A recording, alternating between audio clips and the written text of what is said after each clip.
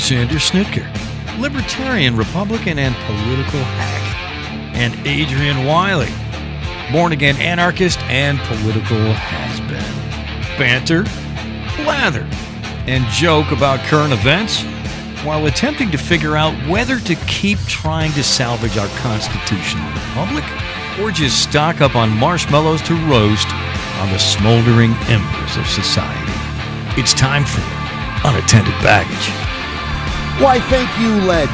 Hello, everyone in Podcastville or Internet Land or wherever you may reside. This is Alex, co-host, Unattended Baggage. Along with me is my radio life mate, the man, the myth, the legend, Mr. Adrian, chairman of the Building Materials, Projectile Staging, and Logistics Committee of West Central Florida Guild of Professional Anarchists, Local Chapter 151.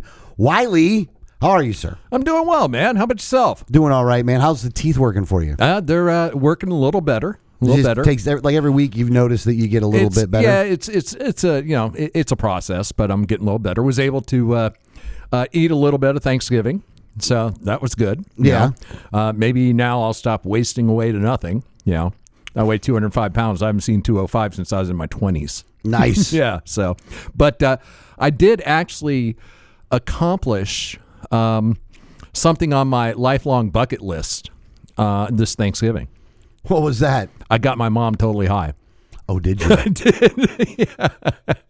So, got some, in Florida, the Delta 9, the hemp-derived THC is now 100% legal. Mm-hmm. So you can buy it without, and it's, so I've been getting that stuff. And my mom said she didn't sleep last night, hadn't been sleeping well and all that. And I said, well, here, let me help you out. And she was like, no, I don't do that. I haven't done that since I was a kid, all that stuff. Yeah. And so I said, here, look, it's a little syrup. Let me pour a little bit in water for you and give it to you. And so she finally said, all right, I'll give it a try. Then she drinks it down, and 15 minutes later, she's just giggling, laughing, and happy, and hung out for a while after that. And then she goes home later that night. She texts me like, "I hate this. This is terrible.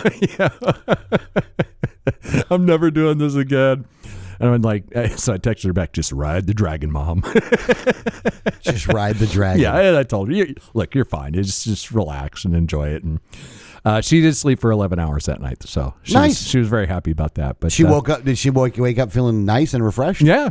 So Oh, it worked out for her. Ultimately, yeah. I think when she got home, she just the little paranoia bug started kicking in on her. Yeah, I know how that can happen sometimes, where you start feeling that way. But yeah, got my mom. I peer pressured my sister, and I actually peer pressured her into all the cool kids are doing it type thing. Nice. Yeah. Well, I'm glad it worked. So glad it worked for her though. Yeah. How about you? You have an interesting week? Yeah. I mean, look, Thanksgiving was Thanksgiving. Nothing crazy going on. So, but I did want to have. There was, I was doing Uber this week, of course. And there was one ride in particular. It was the night of Thanksgiving, so Thanksgiving evening. Okay, I think it was Thanksgiving. Yeah, it was Thanksgiving evening. And I pick up a guy off of West Shore, and he's going all the way to Reddington Shores. Okay, so it's a long ways, but it's pretty late at night, not a lot of traffic and stuff. Okay, guy gets in the car. He's pretty drunk at this point. Mm-hmm. Just one guy, right. Just gets in the car. He's probably been mid-50s. Okay. But I think as a special, as an operator. He's a guy that works special forces. So. Okay. I think he's still doing it. All right. And again, he could be lying for all I know, but. Yeah. And that's not really the point of the story. But, so we start driving, and he's like, hey, I want to hear some music, man. I want to hear some music. Right. He's like, let's play some Led Zeppelin. All right. I'm like, all right, cool. I can do that. And so. We turn on the first song, and I don't even remember what the name of the first song was. I think it was, I don't remember which Zeppelin song it was, but he's like, turn it up, turn it up loud. And right. then, the Tesla's, the stereo system in Tesla's really good. Right.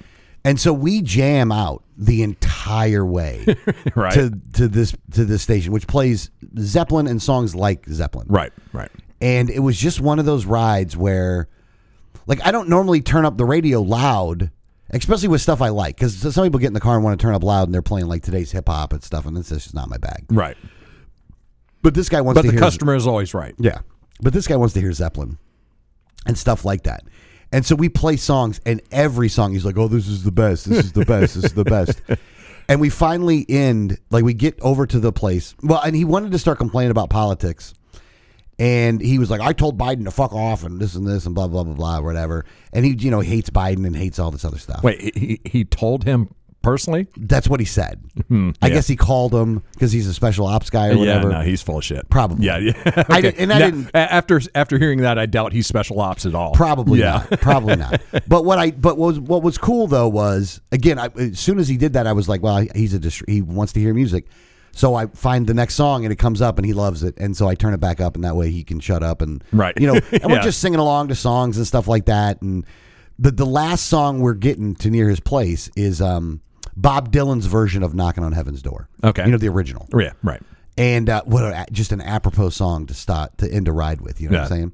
And so, like, it was just a cool ride. Like, it was just one of those things where he was like, "Oh, this is the greatest Uber ride ever," and I'm like, "Look, it takes two to tango, man." And you were a great passenger, and he ended up tipping me like $15 or something like that, which was, nice. It was ended up being a pretty. The ride itself cost a little bit of money just because of the distance, right? But then also with the tip added to it, it actually worked out pretty well. And then I actually gave another ride. I guess this mentions. So I pick up a woman on the north part of Clearwater Beach, like where the houses are at, right? Yeah, and she's coming out, a really attractive woman, by the way, but all by herself. But she's been drinking, her car's there, but she doesn't want to take the car. She just wants to get home. But she comes out with a plate of food. Right. And I was like, you want me to put that in the trunk? That way you don't, spill it or anything? She's like, oh, no. I'm very conscientious of the food, right? So the second she sits down in the back, she drops that fucking food. Without fail. Right. She's got mayonnaise going down her boot, inside the boot, and there's some shit on the floor. The floor wasn't that bad. It was just, turkey sandwiches and stuff. And so I was like, no, sit up front, I'll clean up this stuff in the back. So I clean up all the stuff in the back. And she's so sorry and apologetic. I was like, I'll tip you. Right. And I'm like, cool. I appreciate that. I asked her how I was doing, and she had been drinking.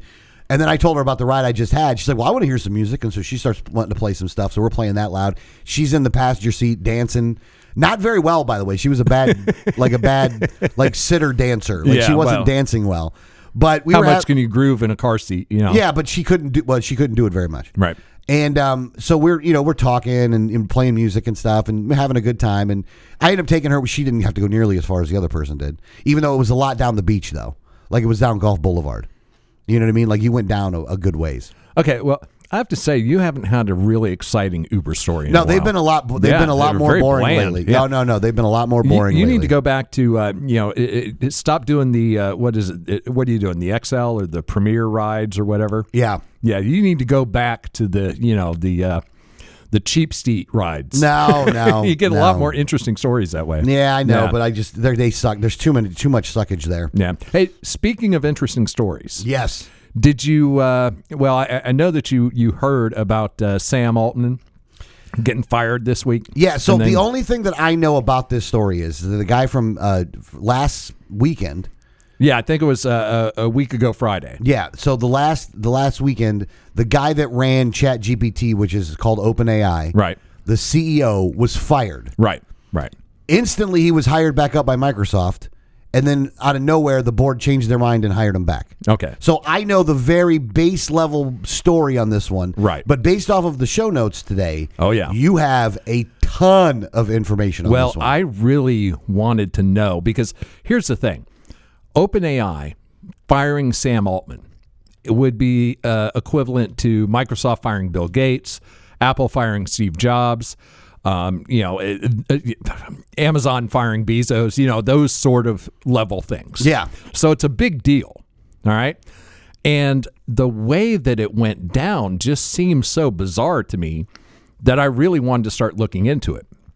So what I found out is OpenAI is a nonprofit company, essentially. Oh, really? Yeah, they are actually a nonprofit. Well, it's a nonprofit that runs like a limited for-profit company.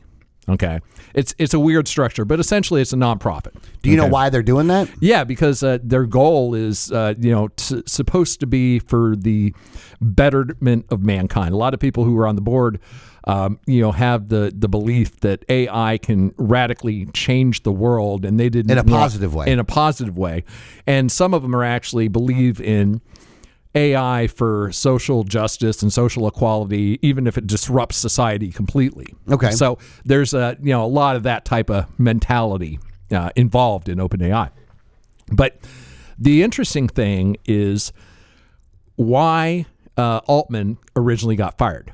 Now, apparently, Altman and his basically the whole company, plus his two co-founders, were working on a new large language model. Okay, basically, and as we know, currently ChatGPT-4 is the most advanced, at least publicly available AI on the planet. Right? Okay. They were working on the next generation of that. Now, it was called Q star. Okay, letter Q and an asterisk. So the name of it is Q star. And apparently, there was some type of major breakthrough. All right, major breakthrough with AI. And what happened is that apparently Altman wasn't briefing the board on what was going on. Now, Ilya Sutskever, who is one of the other co-founders and the OpenAI chief scientist, went to the board and told them about this breakthrough. Apparently, Sam Altman didn't want to let him know. So Sutskever goes to the board and tells them what they've developed. And the board freaks out. And they use language like dangerous, terrifying, a threat to humanity. Okay? But in internal documents, not in something that... Right. Yeah. Internally, they're talking about that. And this isn't the reason that they put out. Well, everything I'm telling you has been pieced together from news sources, open intelligence sources, things that various players in this have tweeted or said online or, Like you've discerned this information from some various sources, but nothing like official. I've had to do a lot of investigation to put all these pieces of the puzzle together. And I may not be getting the story exactly right, but at this point, I believe the gist of this story is correct. Okay. So Sutskever goes to the board, and they immediately call Altman up and fire him. Okay. That's why he got fired, because this breakthrough was apparently so groundbreaking and so terrifying to the board, and the fact that Altman was lying to them about it. He wasn't keeping them advised. That his partner essentially was concerned enough to go to the board, and they fire him immediately. Yeah. Okay. Now, so Microsoft is a major investor, funder, I should say, since it's a nonprofit, of OpenAI. Okay. Yeah. But they don't have any seats on the board. So Sam Altman is fired at this point, and the following day or the following workday, 505 employees of the company write a letter to the board saying that if Altman's gone, we're gone. Oof. And essentially, it would kill the company. I mean, it would just destroy it. Almost simultaneously, Microsoft says, we'll hire Altman and everybody from OpenAI. Okay. So essentially, OpenAI was about to be completely absorbed, brain drained by Microsoft. All right. So the board is now in a position like, okay, we can't let this kill the company. So they offered Altman his job back, and the entire board is now gone. Okay. Oh, so the whole board is gone. The whole board is gone. I think one person was left behind. And the entire board, which was made up of computer scientists and people who are heavily involved in ensuring safe development of AI and ethics and things like that, they're all gone. Okay. The new board is comprised almost exclusively of big business people, politicians, okay? Like Larry Summers, Clinton's Treasury Secretary. Oh, Jesus. Is now on the board. Oh, boy, that's not good. And Microsoft is most likely going to get a couple seats on the board, okay? And Altman is back as CEO. All right. Now, this clearly was some huge shakeup. Clearly, this was something that was absolutely groundbreaking. So I wanted to find out what this major breakthrough was and why it terrified the entire board so bad. It terrified, one of the co-founders of OpenAI to the point where he ratted out his partner, and at first. Now, the guy that ratted him out, is he still there too? Yeah. And at first he was going to be the interim CEO. Okay. And then they decided to bring someone else. It was a whole convoluted thing too. But he ended up turning around after the Microsoft potential brain drain was going to happen and said, no, okay, we have to get Altman back. All right. Essentially to save the company. Yeah. But when he came back, they had a party for him and he didn't show up. Okay. The co-founder, Sutskever. So anyway, what was the breakthrough? What happened? And man, this has been very difficult to piece together because they're really not talking about it. So what I've had to do is go and find some of the things that the various partners and chief scientists and engineers at OpenAI have said recently, some of the scientific papers that they've put out, and just, putting together the pieces. And what it appears that they've achieved is what's called test time compute and a verification system. Now, large language models are very good at communicating, speaking in English. What is a large language model? It's essentially, that's what ChatGPT is, GPT. So, for example, kind of how it works is it uses all the information it finds out there in the internet and the world and all the data that it's acquired to learn how to communicate with people and provide information that it can find out there. Okay. However, one of the problems that it has is it's sometimes inaccurate. Okay. Mm-hmm. Like, for example, if you were saying, I was walking down what's the likely next word? Street. Okay. Could be stairs, could be trail, could be a lot of different things. But most likely, it's the word street. So these large language models go out there throughout all the world and say, okay, well, this is a very basic, explanation here. But if you were to ask it to solve a complex math problem, the odds of it getting it right are very small.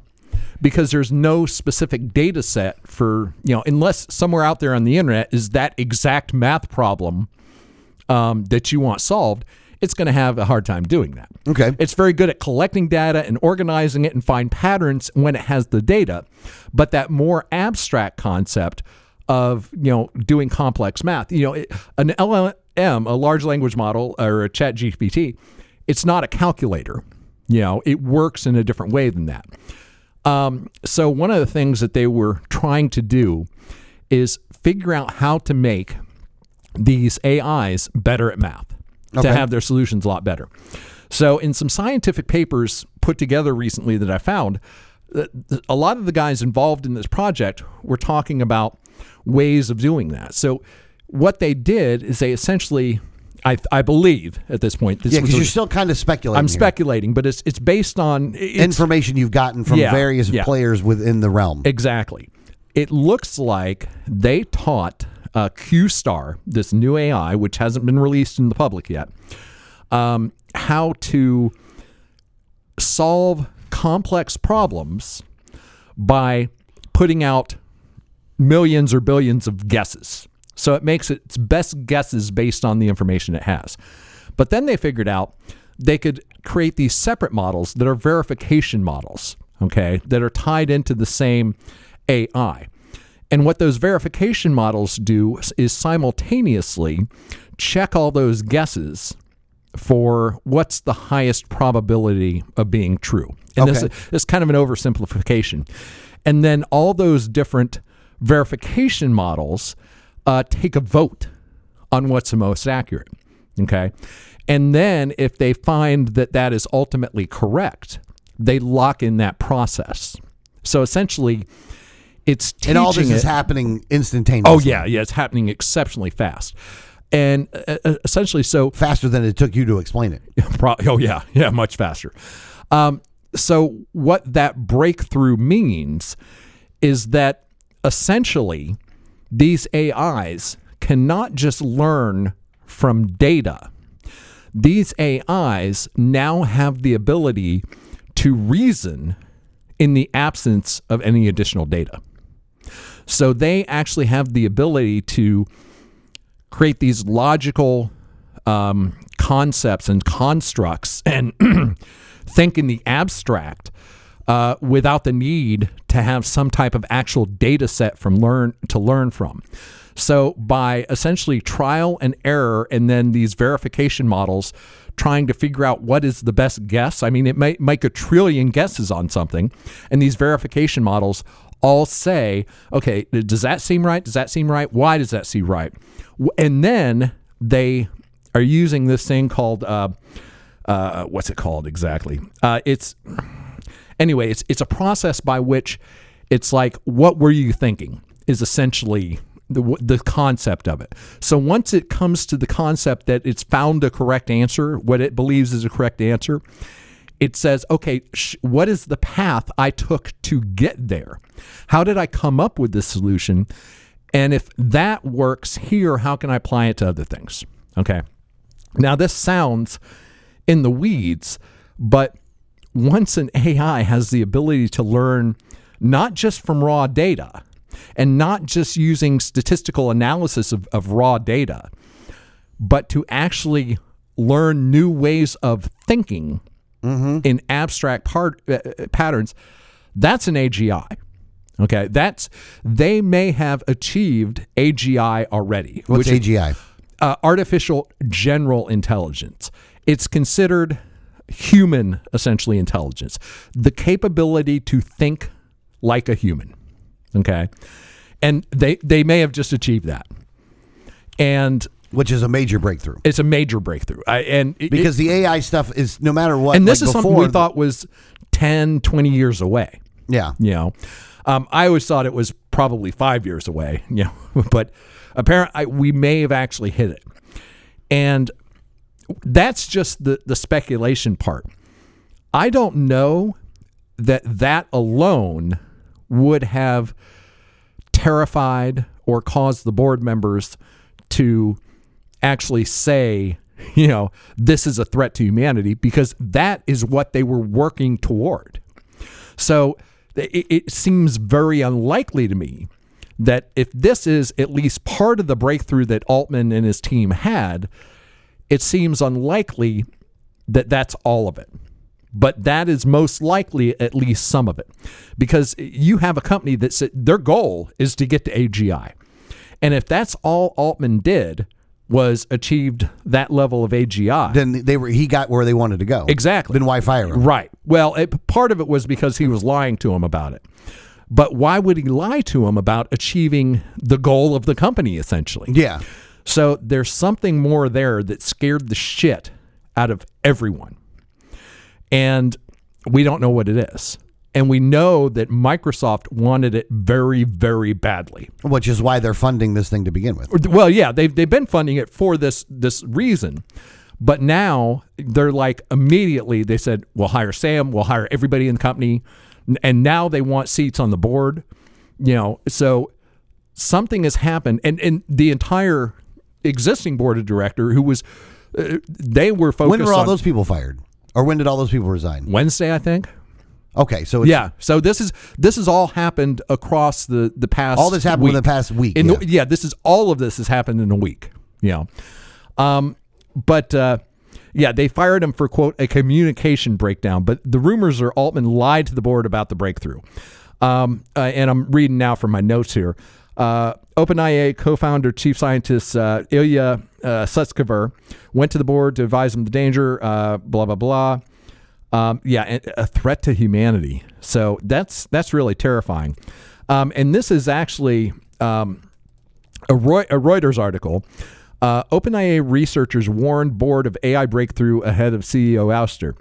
And I'll just read from the article. And they did touch on it a little here, but they didn't really find the details. Ahead of OpenAI CEO Sam Altman's 4-day exile, several staff researchers wrote a letter to the board of directors warning of a powerful artificial intelligence discovery that they said could threaten humanity. Two people familiar with the matter told Reuters. So, yeah, this is whatever is going on here. It at least some people, and these aren't people who like me sitting on the they're outside. Not novices. They're inside. They know what's going on. They understand the technology. Right. Most of them are in some way dealing with it and supporting it. These are the high-level engineers building it. Yeah. And if it scared them that bad, it's got to be bad. So is Altman a good guy or a bad guy in this? He could go either way.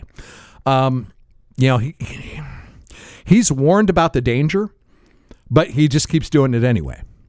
He's like Musk in that regard. Musk is warned about the danger of it, but just keeps doing it anyway. And it's like these companies are all waiting for the government to swoop in and regulate them. It's like the government doesn't know what the hell this is. They don't have the ability to... if you've ever listened to a congressional hearing on Facebook, they don't even understand that. Interesting thing from Facebook also happened this week. And this is... There's so much weird going on in the AI world. Facebook's parent company Meta just dissolved its responsible AI team. Just gone.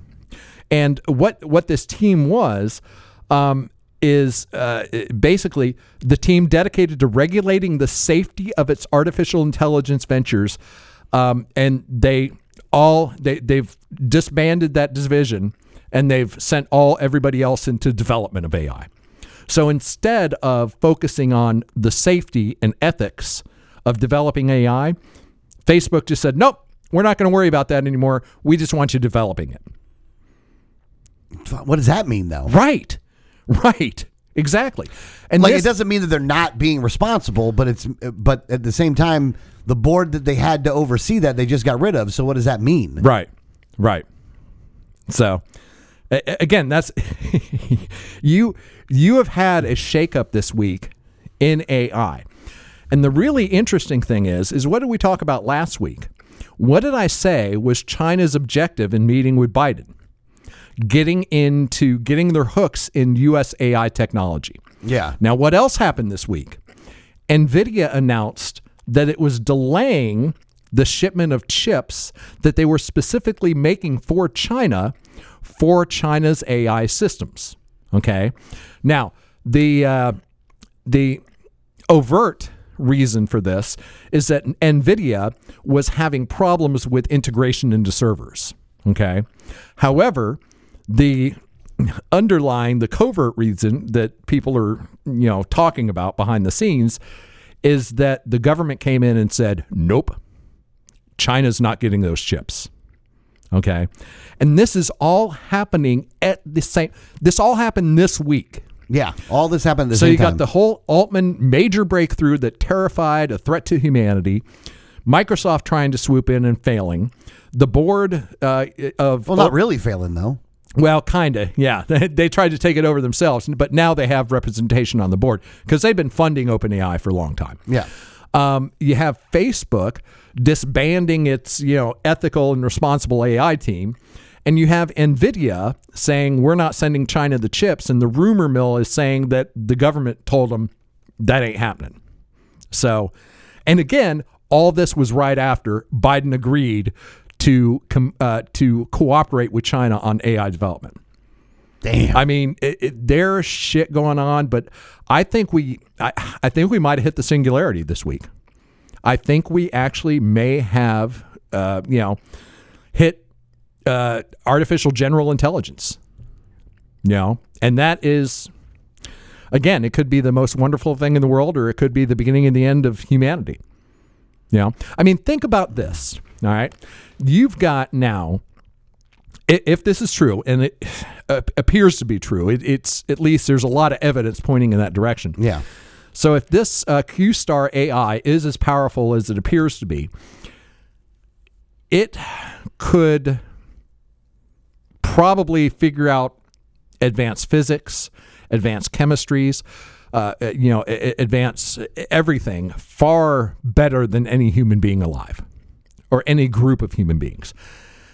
It also, as it continues to go through this reason pathway, is probably going to develop human type objectives. Mm-hmm. Now, keep in mind that for a few years now, AI systems have been writing code, computer programming. So a lot of people will say, well, So it is. It's an AI. It lives in a box. We just turn off the box if it gets too out of control, and we're done. Okay. Well, you have to understand that we're getting to the point now where AI systems can write their own code. I mean, AI is being used to write malware. AI is being used to defend against malware. Okay. I use AI systems for my clients as part of cybersecurity. It's very common out there, and they literally write their own code. Okay. So if you do have this incredibly advanced AI with general human intelligence, there's only one step left, because it would have reasonably the capability to write code and to create code that it could effectively become malware.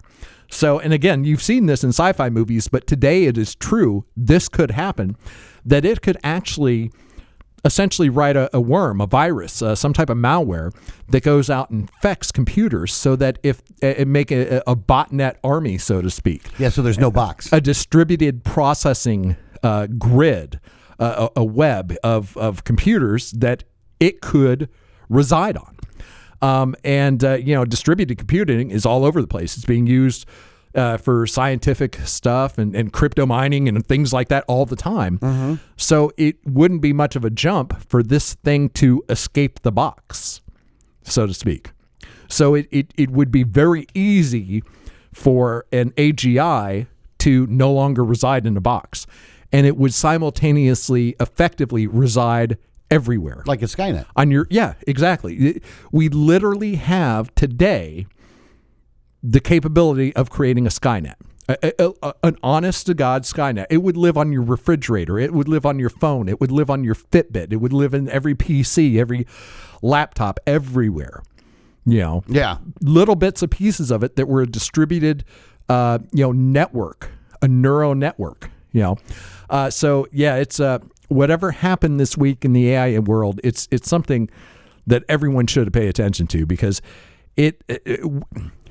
this could be so big that we might be looking back at this if we're around in 10 or 20 years, and people are going to be doing documentaries on the events of this week. Yeah.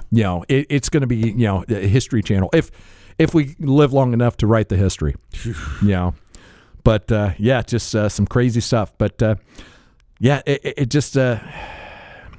it's amazing that these incredibly brilliant people are willing to take those risks. I mean, what do you think their rationale is for it? Like, they don't think they're going to end the world, or do you think that they are thinking that? Some of them absolutely think that. I mean, look what just happened. Some of them were willing to, lose their jobs and destroy a company because they thought that whatever this breakthrough was at OpenAI was. But they brought him back right away, though. So like, it doesn't even. I don't want to say it doesn't matter, but like, they brought him back right away. But their thinking was that it would be better to have some. And again, I'm totally speculating here. But like for some of the OpenAI people, maybe their thinking was it would be better that we were handling it instead of Microsoft, instead of Google, instead of Meta. You see what I'm saying? Yeah. Who have, well, they did. Now there's like, because they fired the board, there's all the backstops are gone. All the people who were the type to say, wait a second, that could be bad. Let's slow down. Let's figure this out. Let's police ourselves. They're all gone now. So the floodgates are open. So yeah, we'll see where this goes. But I'm personally not very optimistic because So you think after the way it went down, things are worse, not better? Oh, yes, without question, things are way worse. In that aspect, that Altman is not the good guy necessarily in this one. No. And all indications are that Altman is a liar and a manipulator and has his own agenda. And, he's, I don't know what his motives are, but the people around him don't trust his motives. So that was a pretty common thing among people who know him. Yeah, but he won, though. He won the battle at the end of the day. Yeah, he won the battle. Well, and here's the thing. Microsoft was hired. I mean, I always thought the really weird part was if you did something that was that bad, then Microsoft wouldn't just hire you. But that's not necessarily everyone's perspective. Yeah. You see what I'm saying? Because I think you've got a lot of people that are their exclusive thought is we can make so much money and gain so much power with this thing. Yeah, like one of the first ones out the gate. Yeah, we own it. Money and power. No, if this is what I think it is, this goes beyond making a lot of money. You know what I'm saying? This could, again, topple governments. You know, it's that level of thing. You know, yeah. This is the kind of thing that, if it is what I think it is, will replace governments. Will replace entire sectors of industry. You know, there'll just be no need for them anymore. You think this is what this could be? Yeah, exactly. I think they've achieved artificial general intelligence. I think they've achieved what can... And again, I don't know the extent of the breakthrough, but I think they're probably very close to or have hit that something that is undeniably consciousness. Yeah. Or at least the ability to become conscious. Yeah. I think we're there. I think we hit it. And people were saying, you know, this is 20, 30 years away. And I was saying it's going to be a lot quicker than that. And it's even quicker than what you said. It's quicker than I thought. Yeah. So, but anyway, that's that story. I will definitely keep an eye on it, and I'll keep you folks posted if I learn anything else. But yeah, this is look into it. This is quite an interesting story going on here. It sounds like it. Yeah. All right, so there's another really big story this week that came out, and that was from Argentina. And what happened is that they had an election down in Argentina, and a guy by the name of Javier Milei won. Now, and again, it's so weird because different outlets and different media sources call him different things. He describes himself as an anarcho-capitalist. Okay, and that is a complete oxymoron because he's the president of a country now. Yeah. You can't be an anarcho anything and run a government. You know. So he had an election against this guy by the name of Sergio Massa, and he won 55 to 44%. Like he won big, and in this election it was considered big. And they call him a libertarian outsider. Matter of fact, let me read from the article a little bit. Libertarian outsider Javier Milei swept to victory in Argentina's presidential election Sunday, vowing to halt decades of economic decline in a country reeling from triple-digit inflation. So currently, right now, Argentina's got horrible inflation. Their central bank is just printing money like it's going out of style. Right. They've defaulted on all the loans that they've gotten, or multiple loans that they've gotten from the IMF. That their economy is in shambles, basically. Right. And because it's so bad, they're like, well, we're going to elect a libertarian then, I guess. Right. Well, and this guy has been there's a lot of libertarians that are calling this like a huge victory for, libertarianism. And whatever. I would say at best this guy has libertarian tendencies, but I don't think you can call him a libertarian.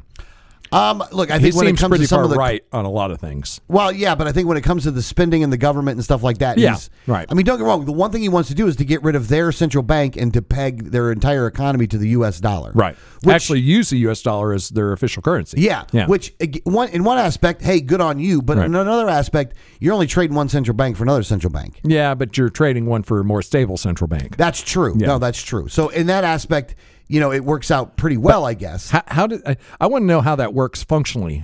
Because if your currency is so inflated, and you have to use your existing currency to buy U.S. dollars in order to replace the currency, you're going to have to print a lot more money, which is going to inflate the currency more. I mean, it's like how do you get to the point where people want to exchange your worthless currency for U.S. dollars, which have quote unquote value?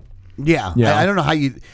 Here's the thing. I don't know how you necessarily do that, but this guy is basically going to be what they're considered to be shock treatment for for Argentina. Right. Now, the thing about it is this, though. So he was elected, but the party that he represents does not hold a majority in the legislative bodies. The Right. legislative bodies are still going to be mostly controlled by the parties that he just defeated. Right.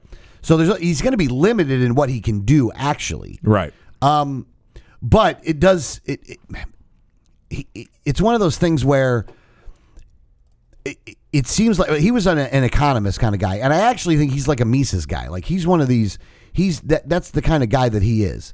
He's a 53-year-old economist, and again, this is. Let's see. I want to make sure I say it right. So Malay, 53-year-old economist with wild hair and thick sideburns, has drawn comparisons with former U.S. President Donald Trump and Brazil's Bolsonaro for his abrasive style and controversial remarks. Now, to try to lump him in with those two people is just a little bit misleading. Why?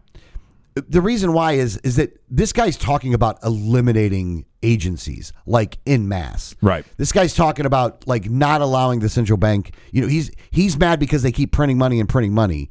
So on the and he's an economist, and again, if you're considering yourself an anarcho-capitalist, you're not like Trump. No, because Trump's nothing like that, and you're not Bolsonaro. Like they're trying to equate him to him in order to kind of lump him in the same category. Right. Where I think that there's a lot of look. He does have an abrasive style. That's true. Yeah. You know what I mean? He has made some controversial remarks, but the controversial remarks he's making is not the same as the one that Trump's or Bolsonaro's making. Well, that's the trend in the world right now. That's the kind of politicians people want. You know? Yeah. I don't know. Again, it's probably because of social media that drove people there, but that's the type of people that will win going forward. Yeah. You know? So he wants to. I guess that right now Argentina has a good, like a really thick, or a really tight. What's the word for it? Partnership with both China and Brazil. He wants to get rid of those things. He doesn't want to do business with communists, is what he says.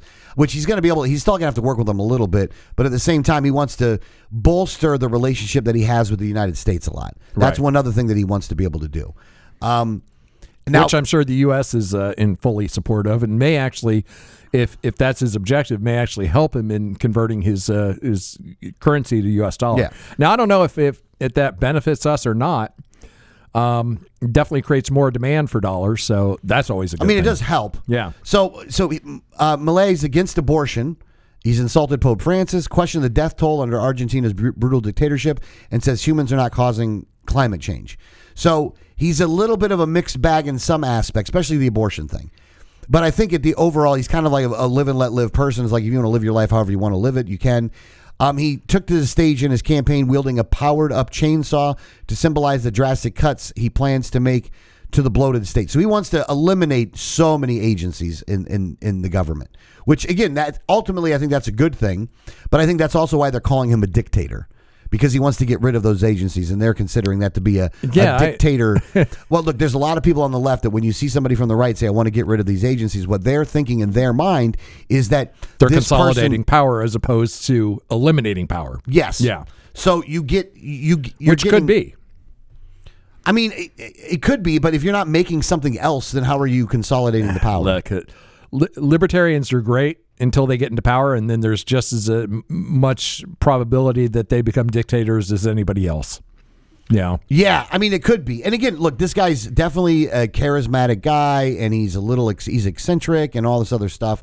So, like, there's a lot going on there with him personally that, I mean, maybe this is how you get elected. Again, you don't get elected by being boring like us. That's for sure. Right. You know, and that's the sad part, is that you need something like this in order to get somebody elected instead of somebody that just will, you know, come out there and professorially, or whatever the word is, the way you were, explain the problem and explain what the solution would be. Right. And to do it without a fucking chainsaw, I guess. Yeah. People are far too stupid for that. Obviously. Yeah. So, but this guy was able to break through. And again, libertarians around the world are, you know, like, super happy about it. And,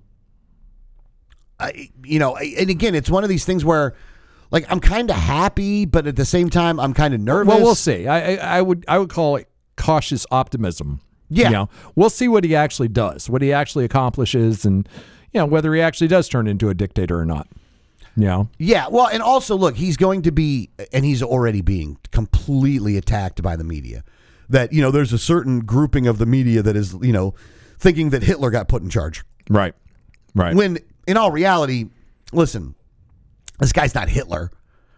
No. You know, like, and No. the constant comparisons to Hitler is just so tiring. I'm so sick of hearing it over and over again. You know, like, especially like with Trump, of like, when he gets in office, he gets in office the next time he's gonna like, Joe Scarborough is like, he's gonna kill people. Like, what? Like, are you like you're only drawing more people to him? Like with your outlandish claims and stuff like that. And like, here's the thing, and with Scarborough's a funny thing. When he was running in 2016, he was going on Scarborough's show. Like, honestly, right. Scarborough, you're just a little butthurt is really what it comes down to.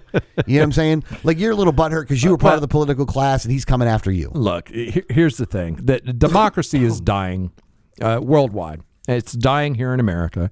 Right now, just under 50% of the American people don't believe that democracy works anymore. They want a different political system. And 40% of the American people want a more authoritarian system. They, in fact, what was I reading here? Just a second here. 18% of Americans are highly disposed to authoritarianism, and a further 23% or so are just one step below them on the authoritarian scale. Roughly 40% of Americans tend to favor authority, obedience, and uniformity over freedom, independence, and diversity. So when you have that trend going, I mean, it wasn't that long ago in this country. It didn't matter which side of the political fence you were on. Pretty much everyone agreed on freedom, independence, diversity, things like that. Mm-hmm. And it now it's to the point where 40% of Americans don't necessarily think that's a good idea.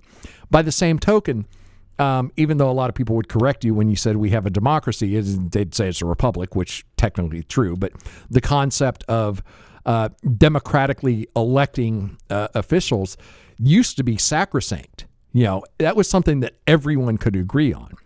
Now you've got 49% of the American people who say, I don't know if democracy works anymore.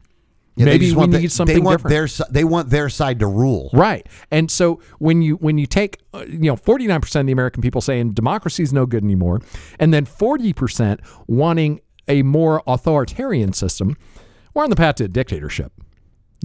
It's a direction we're going. It's going to happen.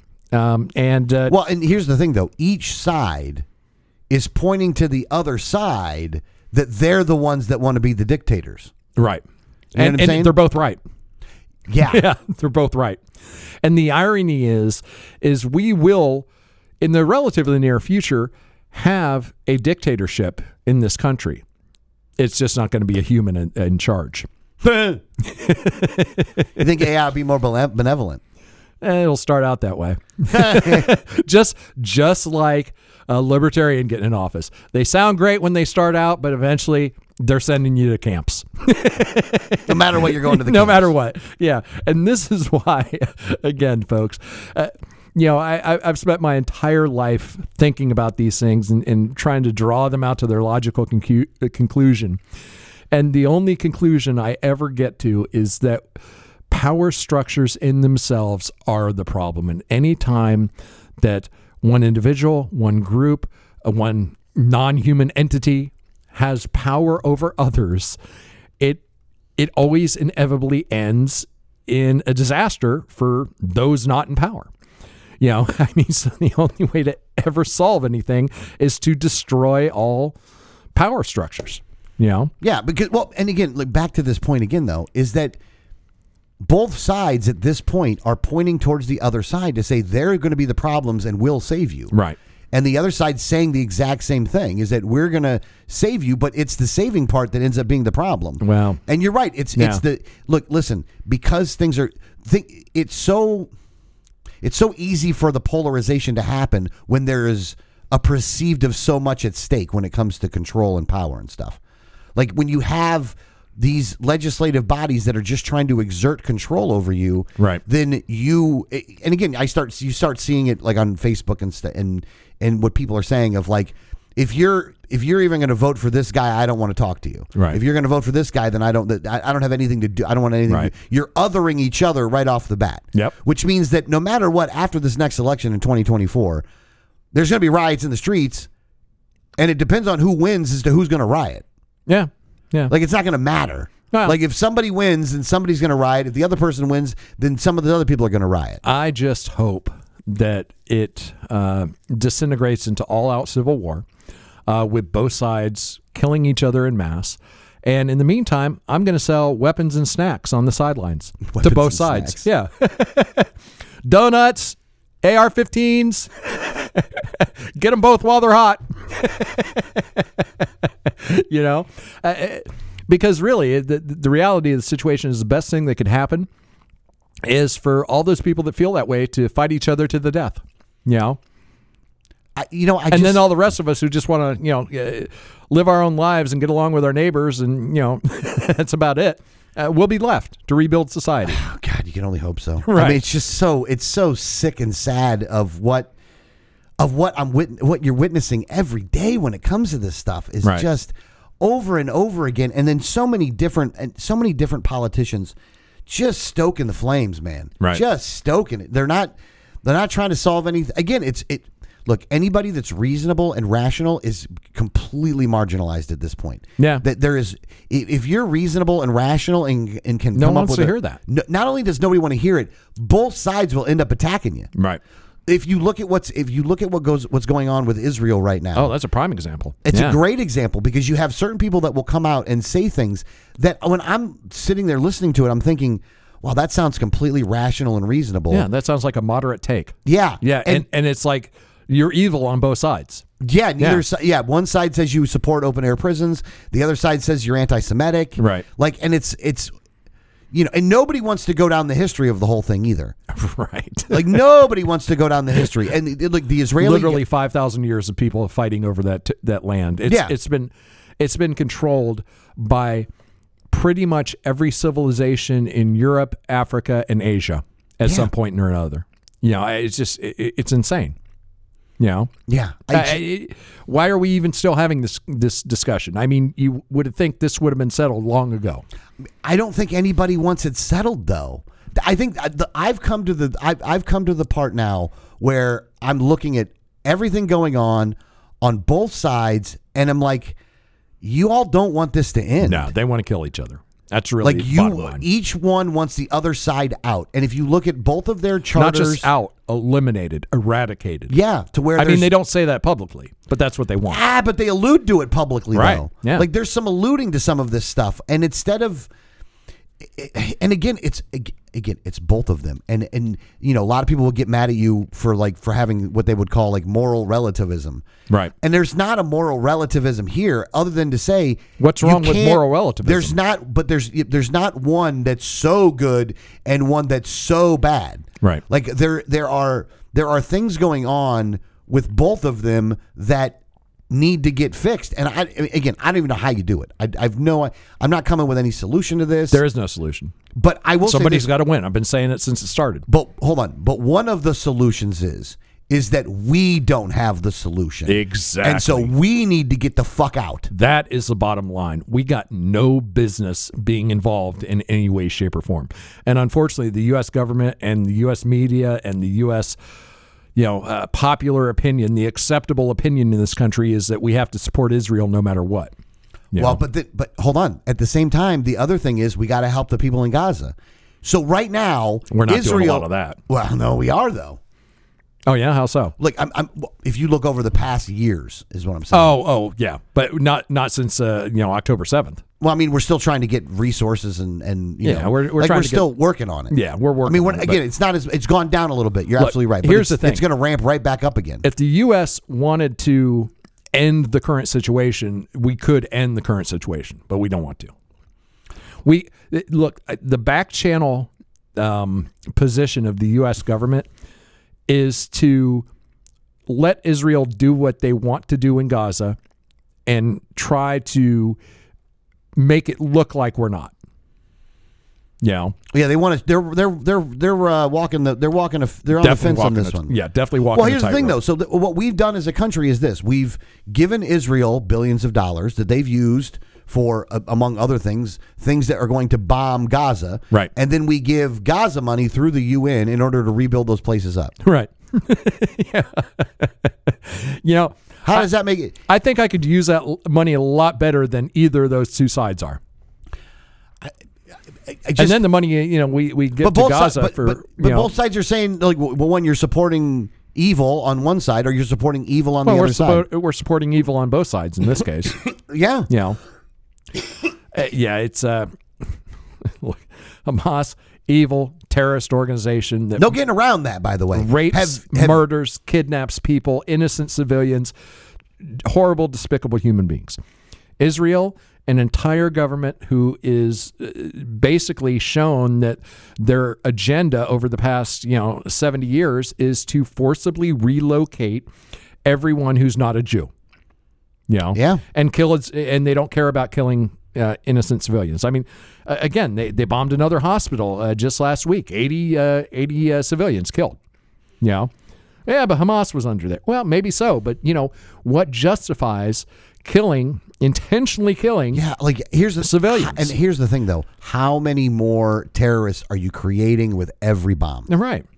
Like if your goal is to get rid of Hamas, in one aspect, you're never going to be able to do that. That's their public goal.